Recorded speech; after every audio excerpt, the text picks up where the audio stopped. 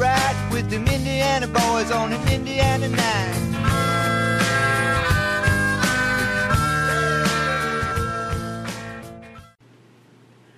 The Keeping the Nostalgia Alive show is proudly brought to you by the Hoosier Basketball Academy.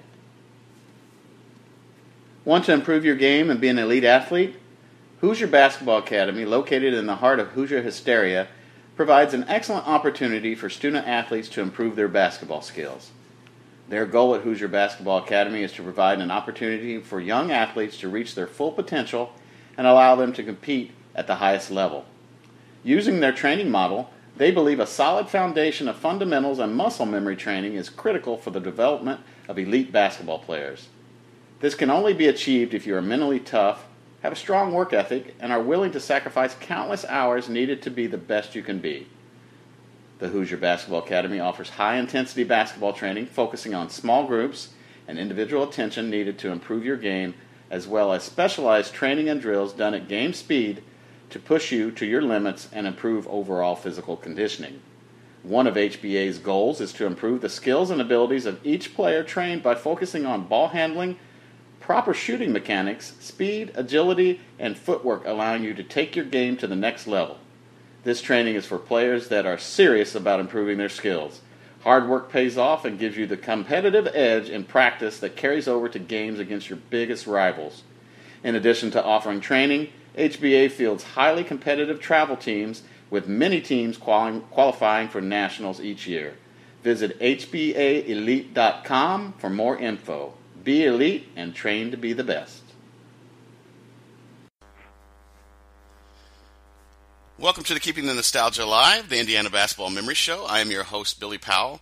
Today with me is 1953 Indiana Mr. Basketball, a legend, a motivational speaker, someone who's traveled and spread the love of basketball to over 87 countries, and author, Haley Bryant. Mr. Bryant, thank you so much for spending some time out of your busy schedule to share your memories with the audience about basketball and growing up in Indiana and your love of the game.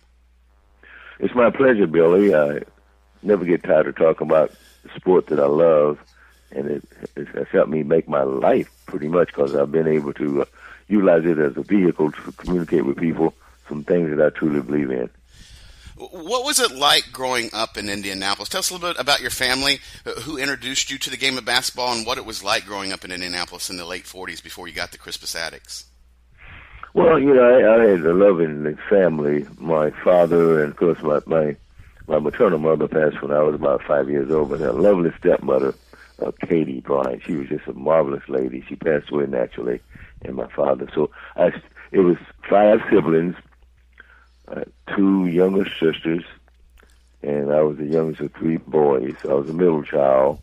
We had William Bryant, my oldest brother, and then Thomas Bryant, who still lives, and, of course, my oldest sister, Lillian Bryant. I love them, and they're still here. But I think I can't see where I had a lack of love in any area of my life as far as my family. And then I think when you grow up with that, I think you want to share that too, and it becomes a part of you. And so that's why I think I've been very blessed.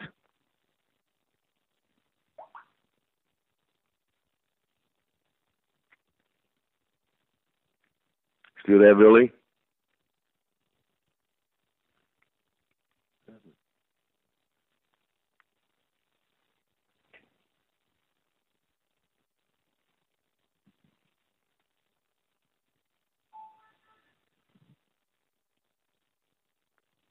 Seems like we got cut off.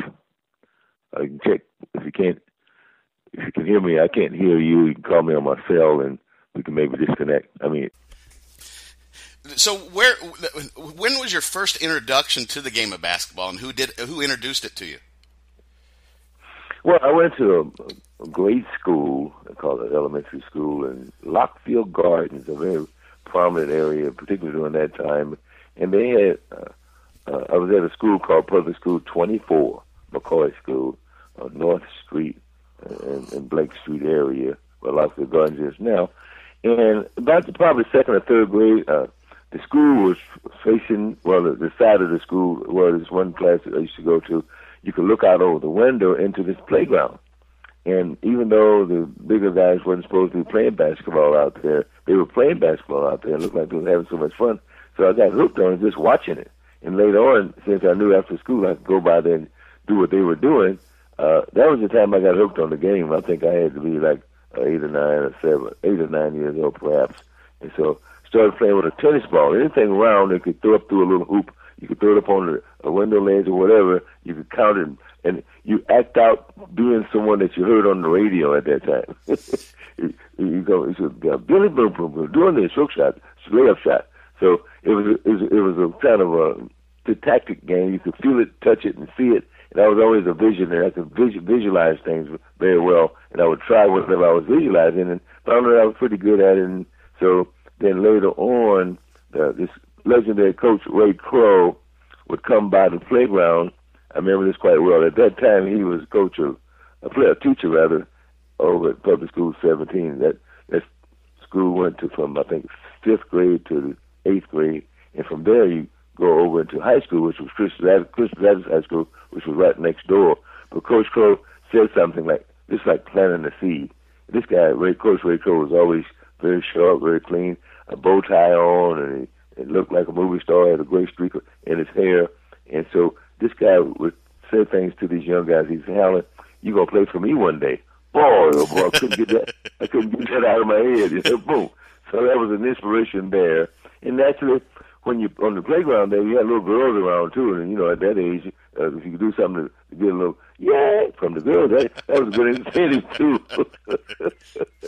So all these little pieces went together, and I was inspired, and so I just kept going, and I always had faith that I could do something with believing in something that I can't see, like I call it God, but that creative spirit was in me, and so I didn't ignore it. I just let it carry me different places and been blessed because of it. What was the game of basketball like just before you started going to Crispus Attucks? Do you remember following any teams or listening to teams on the radio, or were there particular players that you liked to follow? Or Oh yeah, you know, and there was an announcer that made it sound great too. A guy named Luke Walton. He'd be broadcasting these games. He made it so picturesque. He would say, "This guy's hotter than a little red wagon. Come straight down Meridian Street. Look at him now. Boom!" And I figure, wow, someday maybe I could be the same guy doing that. So then later on, you know, when they learn how to read the newspaper, you read the columns of how many important people get, people talking about it. Help me learn how to read too. So basketball has been a vital factor in my life. So there was no AAU ball back then or anything like that. So you just played long nights at parks and stuff like that to keep in shape. A little bit of both. We had some called PAL, Police Administration League, and so I was on those teams. And then I remember they used to take us out to different parks to play. Rhodius Park, Northwestern Park. There was a little leagues going on. See. And even in Public School 17, we would play other grade schools.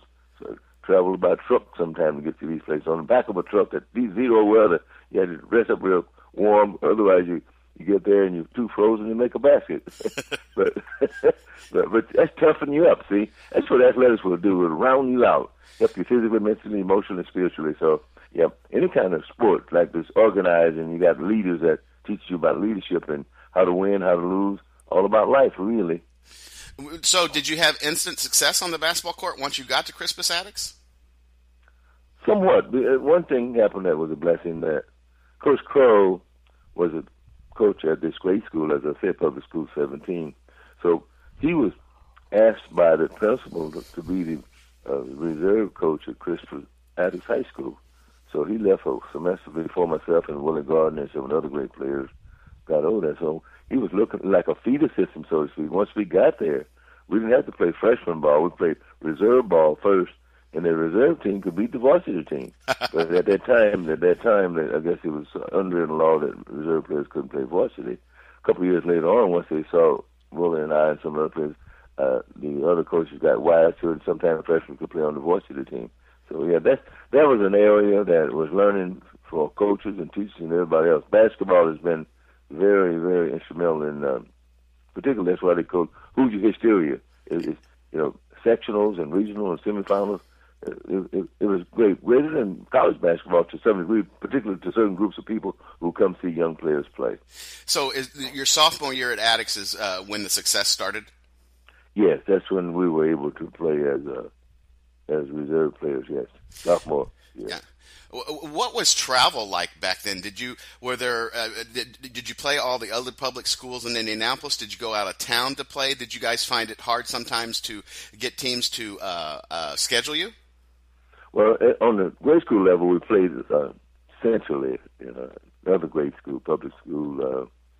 They had different names for the schools, and they had numbers for the schools, and also I have a little wooden trophy here where public schools 17 was undefeated. Even got the student manager's name on this medal. So Clifford Robinson was quite instrumental in there, and he and I have been best buddies since I came to Indianapolis here when I was 7 or 8 years old. Clifford Robinson. We call him Clifford Foster, but yes, it was. Those days were unforgettable, and basketball played a great part. And basketball was always popular in Indiana. Probably during that time more so because that was probably one of the main vehicles. Now they got so many other things like video games and TV. TV was coming into existence real well back in the 50s, but black and white. So things have been progress. The high tech age now. When did you start getting on the radar for colleges, and what was your thought process on making Indiana your decision for college basketball? Well, you didn't know where you were going, and people always talk to you. And I was blessed to be Mr. Basketball, and so when you get Mr. Basketball in Indiana, you get offers from all over the United States to go to college, So being from Indianapolis here. So I looked at possibly going to UCLA because that was a very popular school. And then the teachers and coaches said you might want to stay close to home. So Indiana University was one of the schools. And I visited Purdue. I visited all the schools here in the city by other coaches taking me around to these schools. At that time, Purdue, it was a race thing to some degree. That time, I think they only had 5 black students on the campus at the time, and IU had a few more on the campus. And at that time, it had only been, actually, Bill Garrett from Shelbyville was Mr. Basketball, very popular. So he was the first black player in the Big Ten, I think, basketball. And just to give you a little ancient history here, I was the 3rd black player at Indiana University. So it was Wally Shorts after Bill Garrett and Hallie Bryant, and then later on became some of the other players. So you're getting into some ancient history here, Billy. Well, let's continue with the ancient history. And did you guys went to the Final Four twice while you were at Attucks, right? Yeah, with myself, we went to the Final Four once, and then Shelbyville upset us, and we called it regional at that time. You had to win 10 games to win the state. So the first game, in order to get into the running of the juices of basketball, you had to win 4 straight games. In order to win the sectional, 4 and then 2. So yeah, it was quite a. If you get through the sectional, it makes it regional, boy. You going to the mountaintop. What was the atmosphere like? Tell us a little bit about your gymnasium that you played in at Attucks, and what was the atmosphere like during a game? Oh man, it's packed all the time. Your parents really turned out to see the students play basketball and the kids and all. We had a very small gymnasium. We didn't have a home court, so to speak, because we had Attucks was so popular. We had to take our games to places like Tech High School, and I think it held about close to 8,000 people. So because I remember one game between, I think it was Shortridge and Attucks, it was so popular until the game was sold out, over 8,000 people. And so people wanted to see the game so badly, they were breaking into the gymnasium through the shower area. So from then on, they started having our games out at Butler University, the popular games and all. We had big crowds out at Butler University too, because they had a bigger gymnasium, 15,000 people. Did you have to go through or put up with any ugliness that was going on at the time in the game? As far as race, yes. You know what? I was taught when I was a little bitty person about people and race and all that. So was there any kind of barriers that you had? Was there any ugliness in the game that you had to, kind of be a bigger man and move forward from? Or, I mean, and what did your parents teach you about that when you were growing up? Well, I think you're saying racial situations. Yeah, there has always been that, and it probably always will be, but to a lesser degree now. But I was taught early in life, thankfully, as I reflect back in my mature years, that my parents taught that I was not better than anyone else, and no one else was better than me. And so, whether it's black, white, Jewish, purple, whatever, I always thought of myself as being a child of God, and it stuck with me all my life, and that's how I lived my life. So it didn't affect me that much. I know people would sometimes, even some of the my own race would say, if you're not careful, they call you Oreo cookie. But I just didn't see things the way a lot of them saw things. So I think more so, Bill, than the race thing, it's a human thing. Right. And when the ego gets you by the neck, I don't care who you are, what you are, it's going to carry you into thinking about all the negative stuff, and you're not going to be as functional in life when you have those type of critters crawling through your mind about other human beings. Exactly. I like that term, critters crawling through your mind. Make a song of that one. Go ahead. Going into your senior year at Attucks, did you have any clue, or were you excited about the possibility of being Indiana Mr. Basketball? And when did they let you know, and did you have to keep it a secret for a little while? No, you have dreams. When you're a little fella, and you know this, you look out there. Even when you go to the movies, you have inspiration, maybe being a cowboy, a movie star, or whatever. In athletics, you want to be Mr. Basketball, or you want to be this or you that. And on the playground, you be playing. You call that guy's name like Bill Neiman. He was one of the great players. He would shoot a jump shot, and so you emulate those people that you want to be like. And so you keep doing that, and you're dreaming all the time. And so I was told also by coaches and parents, they say if you smoke or drink, you're not going to be a good athlete. But even my dad, he said if you smoke or drink coffee and all that, you're going to be short like your uncle. He's a short guy. And I didn't, that was okay. Nothing wrong with shortness, but I didn't want to be that way. So he said you got to stretch, have good posture. So I used to stretch out a bit because I want to be tall. So I didn't smoke, didn't drink because I wanted to be something like a great athlete. So yes, it's been an inspiration. Athletics has been an inspiration for me to try to do the right thing and grow the right way. So when you were told that you had been chosen as Indiana Mr. Basketball, what did you share it with your family? Could you share it with your family right off the bat, or did you have to keep it secret until the Indianapolis Star made it official? Oh no, actually, when I heard about it, I remember very well. I played baseball as well. We were playing baseball at Northwestern Park, and someone said, "Man, you've been named Mr. Basketball." I think it was the coach, and so I was supposed to go down to the Star. And after the next day or something like that, I thought, "Wow, Mr. Basketball!" And so, and by the time that I found out about it, I didn't have to do a lot of talking about it because it was already in the paper the next day, Mr. Basketball. And then they have a Indianapolis Recorder. It was on the front page, and I think it was pretty well known. Anytime you get Mr. Basketball, boy, everything started jumping up in the newspaper and radio. Mr. Basketball, Mr. Basketball. So. And then, at that time, before I was on the All-Star team, they were just playing one game in Indianapolis. But that was the particular year that they started playing the one game here in Indianapolis versus Kentucky down in Louisville. So we played a game here, played a game down in Louisville, and we won both of the games. And I was very blessed to be MVP, stars of both games. During that, front page on the Indianapolis Star in 1953 was that, the Rosenberg spies were executed, and right below that says, Haley Bryant threatened. How did that come about, and was that just another thing like you talked about earlier? You just kind of just took it in stride and moved on? Yes, because I always felt surrounded by people who would protect me, and as I said, the number one force was God, so it never affected me. I know I used to get a little perturbed when people call me Haley, and her name was Hallie. Yeah. Well, I'm just kidding you there a little bit, but Hallie Bryant, it's not a common name for a male, but people say Halle Berry. Sometimes they call me Mr. Berry because of the association. So once I let them know that, they start calling me Mr. Berry. But you don't know how many times I looked in the mirror. Hallie? Holly? Yeah, Hallie? I knew I was going to screw that up.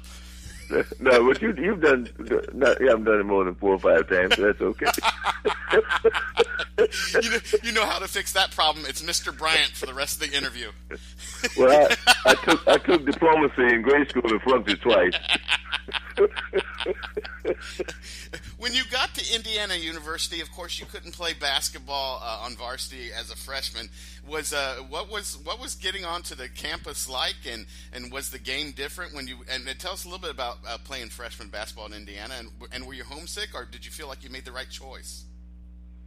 Well, you never know. You have those dreams of playing different places. The campus was like a big city. You know, when you get out of Indianapolis, you go there. It's a beautiful campus.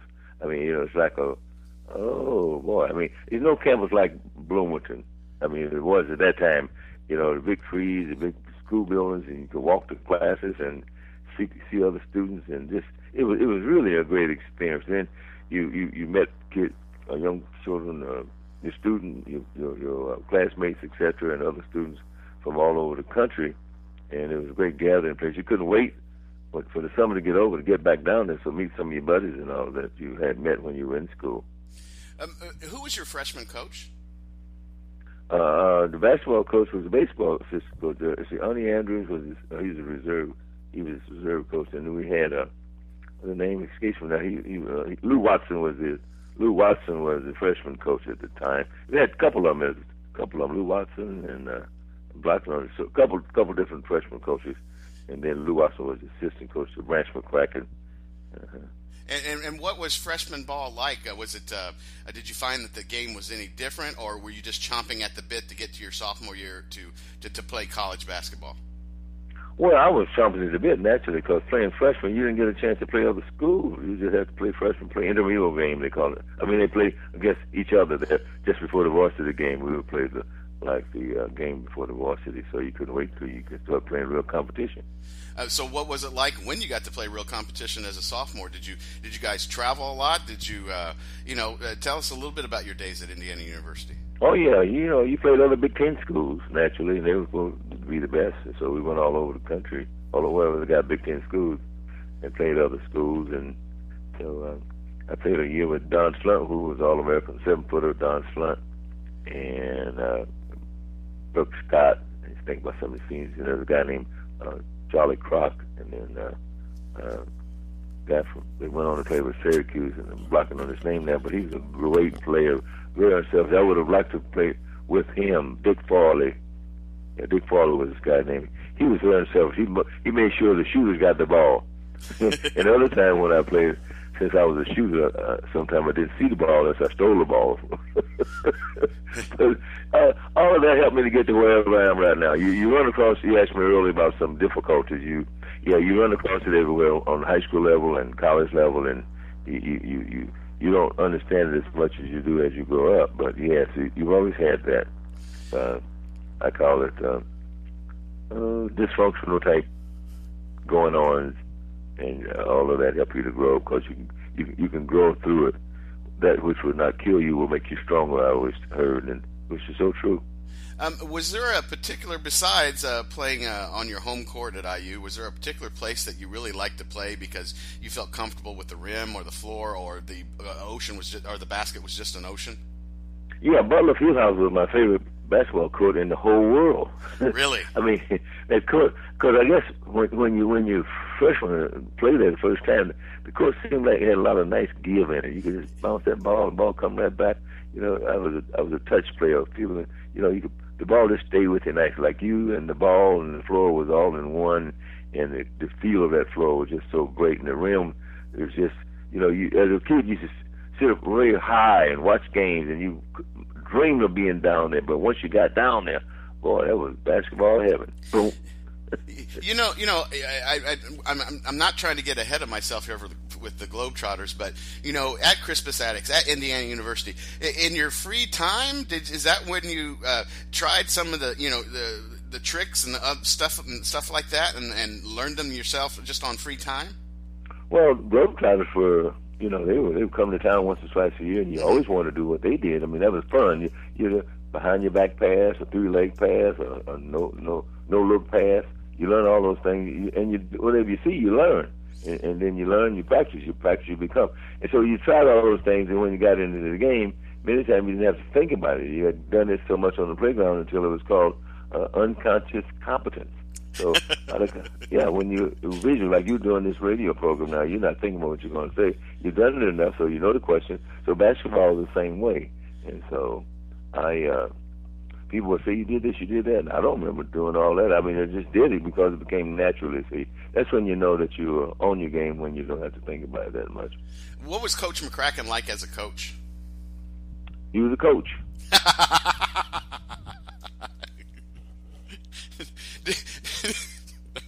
You answered my question. Have you heard that old expression? And this is no put down. I mean, we do the best we can with what we have. You know, whether you a coach or whatever. You know, it says, "Let sleeping dogs lie." Yeah. So just certain things that you just let go and don't think about them. In fact, as the paradox is that if that didn't happen, I wouldn't be who I am now, and that's amazing. That's a paradox. So when you see things happen real ugly, like if you look back on it, you can say, boy, I thought it was awful, but if that didn't happen, this wouldn't happen. That didn't happen, this wouldn't. You go, phew. So yeah, I'm blessed. So when you're getting ready to graduate from Indiana University, what was your thought process? What path did you take to continue basketball? Well, you know, you think in terms of being in the NBA, but then there was always another avenue out. You thought NBA played just on one continent. The Harlem Globetrotters play all over the world. So it's like a dilemma to some degree if you had a choice. So at that time, I think they only had maybe 3 black players in the NBA. Wasn't many opportunities to. I think they had less than 100 players in the NBA during that time. It was 10 teams, I believe it was, 9 teams with 11 players on each team, so 99 players. So I had a tryout with the St. Louis Hawks, and at that time I don't think they ever had a black player play on their team, but anyway, later on they did. And so that owner of the St. Louis Hawks, Marty Blake, well, he was one of the executives with the Atlanta Hawks, and they knew Abe Saperstein, the founder of the Globetrotters, so they called Saperstein, so we got a player over here. He's talented, but we have no room for him right now. So that was great for me because I went straight from there to the Globetrotters, and I was with them for 27 years. Played about 13 years, and I did PR TV for them for those other years I was there. And had an opportunity to live up to a dream I had when I was 9 years old. I used to look up in the sky, see those planes going up there. It looked like they're standing still, and I could go all over the world and make money doing it too, and meet people from all walks of life. And I had those dreams come true. And now I saw, is it true that you've played basketball in 87 different countries? 87 different countries, for sure. And some of those countries, some of those places where we did play, they didn't have a label, so now they become like Saudi Arabia, not Saudi Arabia, but they've changed names, you know, in some of those countries over there. I'm blocking on them up now. Yes, many places, 2 or 3 times. 2 or 3 different times, and then later on I became the PR person. I was back over there as a PR person versus playing. I guess one of my favorite places is Australia. Australia, because at that time in January and December it's like 90 degrees. It got reverse weather, but people were very nice. It didn't seem to face any racial situation. They loved the Globetrotters. Was there? Did you guys get huge? Tell me a little bit more about the Globetrotter experience and traveling your first couple of years playing. Well, the Globetrotters drew big crowds pretty much everywhere. I think that the Harlem Globetrotters have been so popular, particularly during that time, is because whatever we're doing on that court kind of bring the kid out of the young child out of each adult, and then when they bring their kids to the game, then they live into their kids again. So that laughter and humor is still very, very helpful, healthy for people, and that's what the Globetrotters give them a chance to vent when things are going bad. And so it was a great experience being a Harlem Globetrotter. And even today, you might have heard I did and still do a one-man Globetrotter show where I get people involved doing some of the trick passes, etc., and describing some things about life with some of those metaphors from that I learned from the Harlem Globetrotters, like the magic circle, magic, the things that you can do if you practice, and showing them off and talking about them and comparing them to life. So it's been a teaching tool for me. Did you enjoy particularly coming back to Indianapolis with the Globetrotters and seeing family and friends? Oh, yes. That was a highlight when you could come back and, boy, Harlem Globetrotter? people come out. In fact, Savage team was very smart with that too. There was a couple of teams that the Trouters had out on the road, and one of them we saw the main team with Metal Uncle Lemon, and then they got Curly Neal, and well before then the king of the Globetrotters was Reese Goose Tatum. If you ever watch any old films, he was the man. Yes. And so I remember coming here, and of course another great player for me was Willie Gardner, who passed on, and another player named Sonny Smith. These are some of the Globetrotters from Indiana here. So it's been you're bringing back memories. We're going down Memory Lane. That was unrehearsed, by the way. You and I. So when did you say, hey, you know what? It's time to write a book, and was that a difficult process? No, it wasn't. The book actually was already in me. As I said, I've done the One Man Globetrotter show and presentation where I motivate and edutain. And so the title edutainer came a really part of me. And then there's a lady named Omelia Boucher out of the Gary area. She did the editing, and she also helped me write the book. It's almost like me going to the grocery, getting some different goodies and big bags of them, bring it back and put it in front of her. And she knew how to cook. She knew how to put the material together, and she kind of helped me co-author the book. And so, but the reason I wrote the book is, and I didn't want to do books because the books I read sometimes is fictional, and I wanted to do something nonfiction so people could see some things that I not necessarily went through, but I grew through. So that's how I got the book. I was inspired by that. In fact, I could put it out there in reality so people can see it. And some things in there, if they can see where I went around an area that fell into some holes and got my feet hurt, they wouldn't have to go through that same area, so they can go another route, take another path. I like how you just said that. You know, it's not something that you went through; it's something you grew through. That I like that. Well, I mean that because I've experienced it. You know. Mm-hmm. So, with the success of the book, then how did you get into motivational speaking?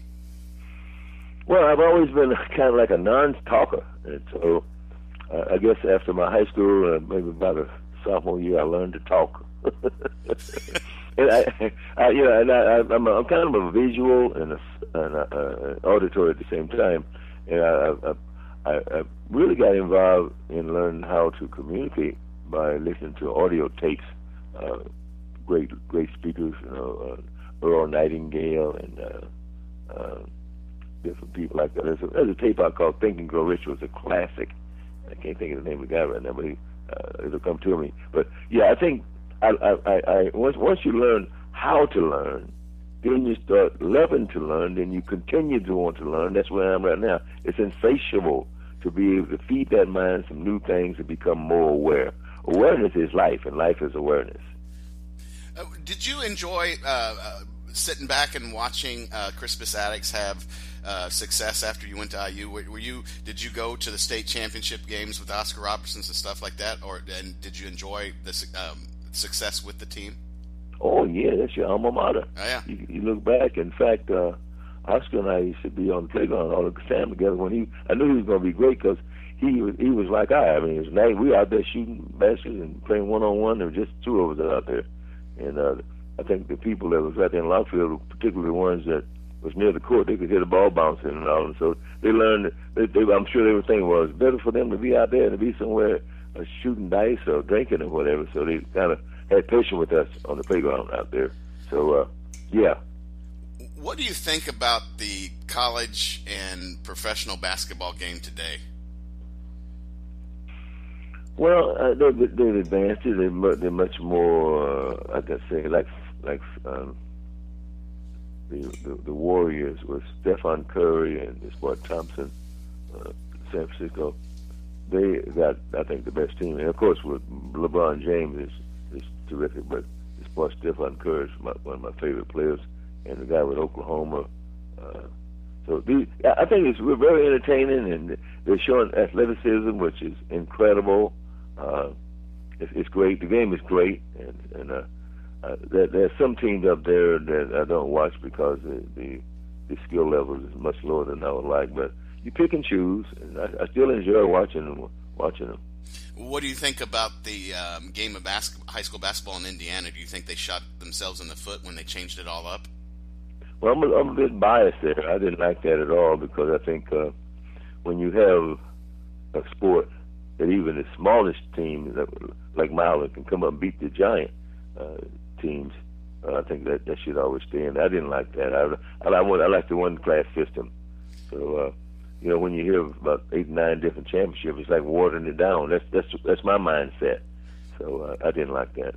I don't watch it as much because of that, as a matter of fact. And I don't think a lot of people do, looking at attendance records. Yeah. In all of your travels, was there a couple of wow moments with meeting people that, if it wasn't for the game and what you grew through, that you wouldn't have met this person? And who are some of the people that you met that you were like, I can't believe I just met that person? Well, Johnny Wooden was great. He's from Martinsville. He coached at Purdue, and then he went on to I'm not sure. I guess he did. He's from Martinsville. And he put UCLA. He was the greatest college basketball coach. So I met him, and he knew of me because he knew Coach Ray Crow, and so I got pictures with him, and so he's one of the guys that I looked at. Well, I was very fortunate to meet him, and of course when I was with the Globetrotters, I met all kinds of kings and queens and everybody, So then I had a chance to get pictures with Willie Mays and Ernie Banks and some great people out there, and I met a lot of the movie stars. So opportunities was galore as I look back on it. So I wouldn't have had those opportunities if it wasn't for basketball, wasn't for the Globetrotters, wasn't for Christmas Addicts, wasn't for Compass 217.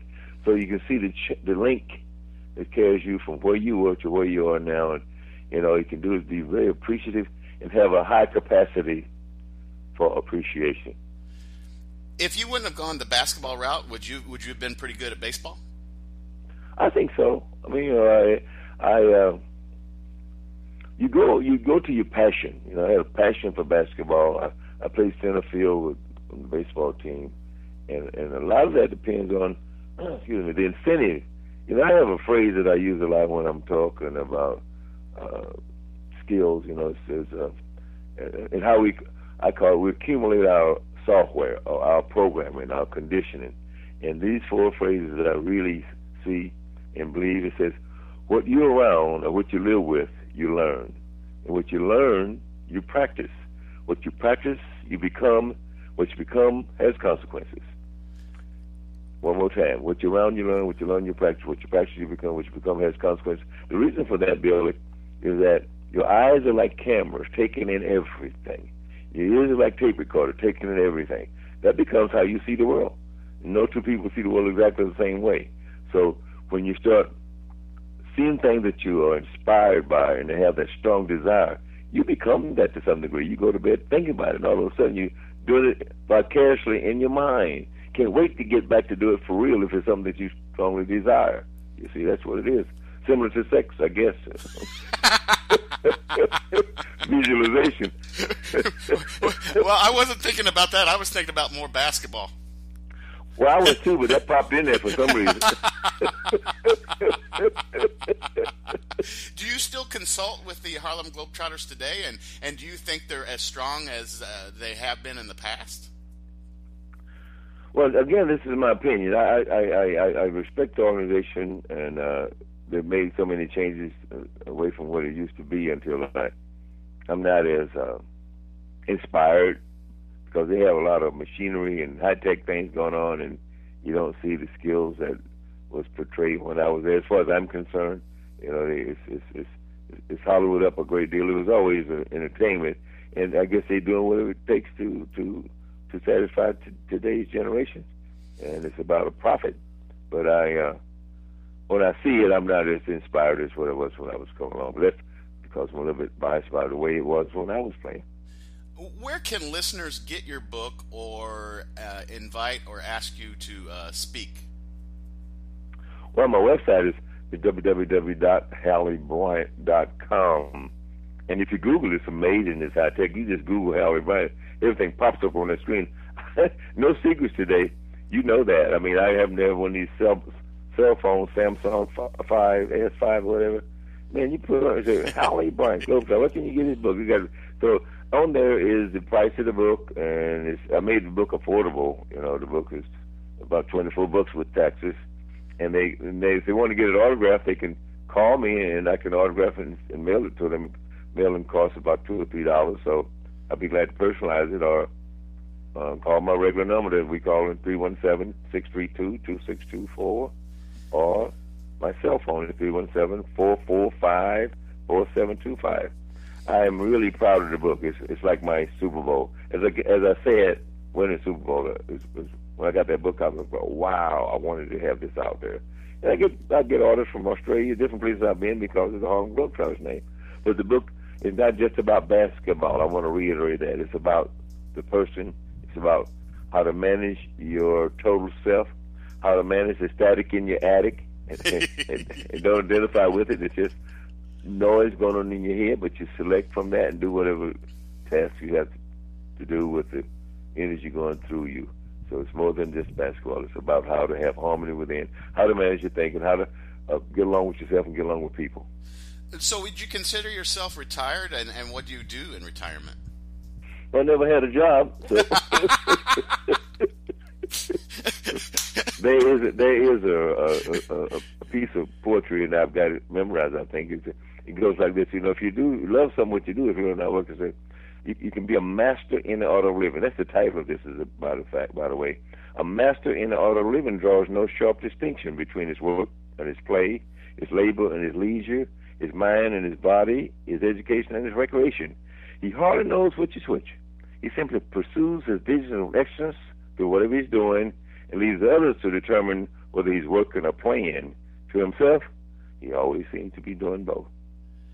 Well said, well said. Thank you so much for spending some time with us and helping to keep the nostalgia alive. And it's been a honor for me to speak to you, and I'm sure everybody is going to enjoy listening to our program. Thank you so much. Thank you, Billy. You do a good job bringing the best out of people when you talk to them about some things they've done, and hopefully someone maybe get one or two of those little nuggets and say, maybe I can do that too. And that's one of the reasons that I try to share what I have been blessed to have. So keep it going. Thank you, sir. Appreciate it.